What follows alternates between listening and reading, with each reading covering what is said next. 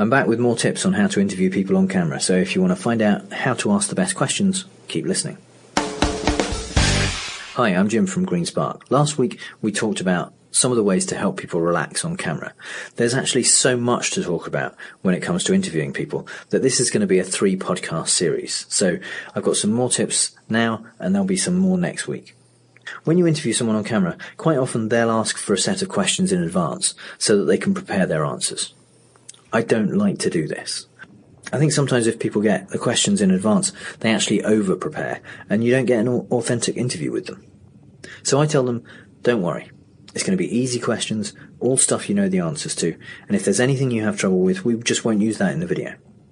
So still, they can be somewhat apprehensive about it when what the first question is going to be and whether they're going to be able to answer it and how they're going to come across. And so the best way is just to start with a really easy question, which I always use, which is, who are you and what do you do here? And being given that question makes people relax quite a lot because they think, oh, okay, this might not be so hard. I can handle this. I can understand that. I can answer that. The next thing you have to do is listen to the answers that they give.